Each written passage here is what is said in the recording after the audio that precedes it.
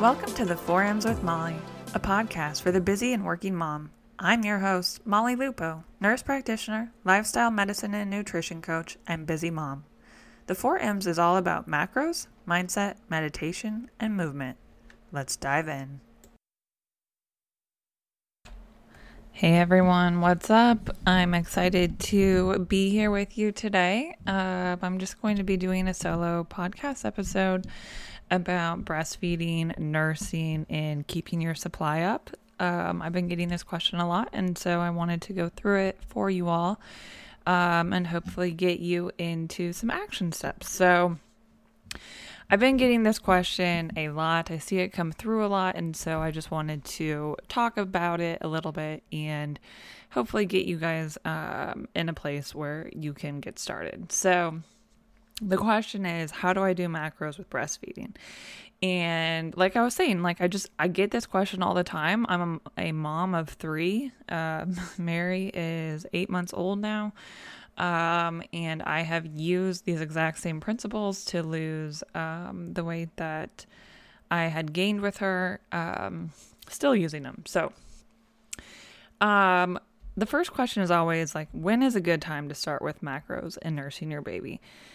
And my answer is probably around 6 to 8 weeks, whenever you feel like your nursing supply is sort of established. So when the baby starts sleeping a little bit better, when you're not waking up soaked all the time, just speaking from experience. And, not to say that you won't still wake up soaked every once in a while, but in general, I found around 6 to 8 weeks was a great time period to kind of start playing with my macros. And the way that I really found my own, and the way I recommend for anyone to find their own sort of personalized numbers, is kind of between that 6 to 8 week time period to start just tracking what you're eating to satisfaction. I talk about this all the time, but it's so important because this is what's actually going to give you your personalized sort of calories.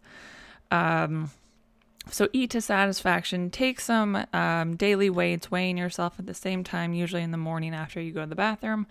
And after those 2 weeks are up, you are going to look at your numbers, and if on average your calories in and your weights, if on average you are maintaining or gaining weight, then you would cut those overall average calories by 10%. If you find that you are actually losing weight and you find you're satisfied with this, then just take those average calories from those 2 weeks in, and those are going to be your deficit calories. No matter what, it is always important to find your deficit calories.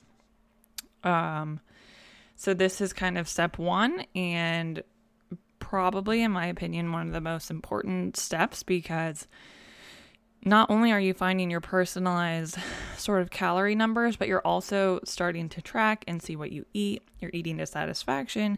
You're moving your body as you normally would. And from there, you can set your macros. So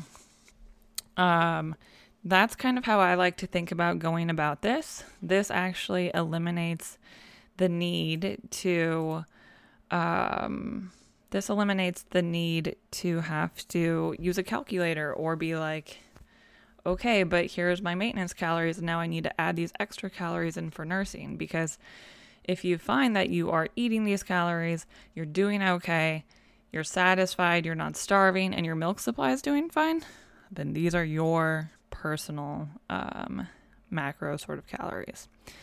So the next question is always, how do I set my macro percentages? And so with breastfeeding, I think a great place to start is to put your protein macros around 20%, your carbs around 50%, and your fat around 30%.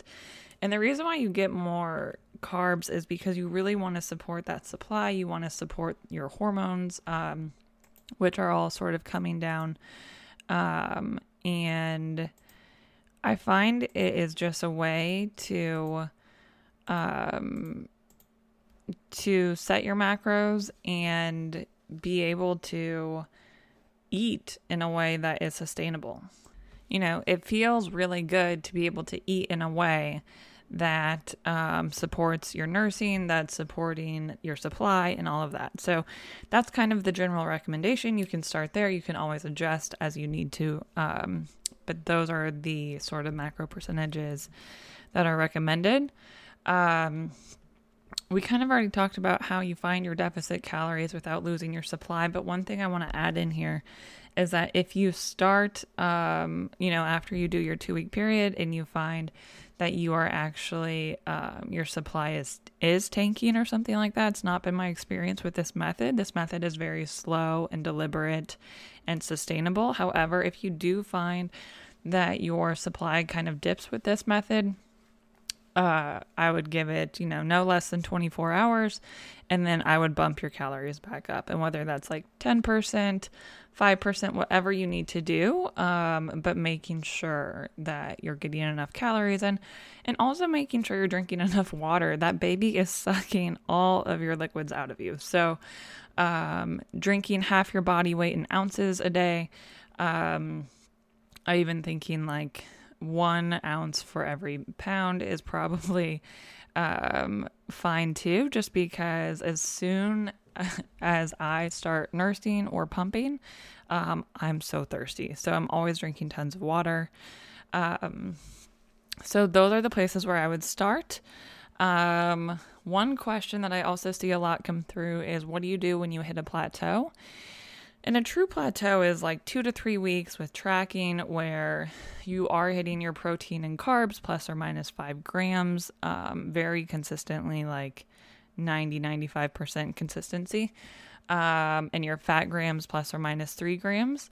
And so if nothing is moving, meaning your measurements are not changing, body fat percentage is not changing, your weight's not changing, I oftentimes like to take sort of this, when this happens, to go back to that 2-week method of eating to satisfaction, exercising to as you usually would, and seeing where you are at in those average numbers of calories in and your weights. And again, if you find you're still maintaining on this or even gaining, just cut the overall calories by 10%. And if you find you are losing when you go out of that deficit sort of deal, then those would be your average deficit calories. But I see this happen, and it definitely happened for me when my third baby started eating more off the table.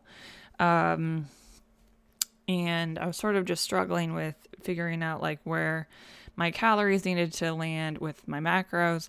But at that point, I kind of redid my 2 weeks, and my calories, I think they cut about 300 calories. But again, this will be specific to you. And once I did that, then I actually kind of adjusted my macros to be 30% protein instead of that 20.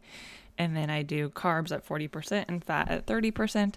But all of this can be individualized. All of it can be what works for you, and so forth. And last but not least, my favorite go-to breakfast for maintaining your supply and staying full, and just sort of satiated and satisfied throughout the morning is, of course, my oatmeal bowl. So I take a half cup of oats. I take 2 tablespoons of a flax chia blend, and a tablespoon of hemp hearts. I will mix all those together dry. I will warm a tea kettle up with hot water. I pour it over the oats, chia, flax, hemp mix, and then I put a plate over it to let it steam for about 3 to 5 minutes. Always putting in 200 to 300 grams of fresh fruit like berries, bananas, cinnamon. I find that the flax chia blend and oatmeal really helps boost the supply. And then having maybe 1 or 2 scrambled eggs on the side if you need some more protein. But I love that breakfast. And I find it keeps me full. It's hearty, it's satiating, and all of the things. So I hope this was helpful. If you have questions, feel free to reach out either on Instagram at unsinkablemollyNP, or just to let me know if you're putting these tools into action. All right, have a good week. Thank you so much for listening to the 4M's with Molly. If you want to get in touch with me or have a question to be answered on this podcast, please send me a DM on Instagram at unsinkablemollyNP. I love hearing from you. My DMs are always open, and as always, if you enjoyed the show, please share it with someone you love and give us a 5-star review on iTunes. Disclaimer: any health-related information on this podcast is not intended to be a substitute for professional legal or medical advice, diagnosis, or treatment. Always seek the advice of a physician or other qualified healthcare provider for any questions you may have regarding a medical condition or before embarking on any lifestyle, nutrition, or wellness program.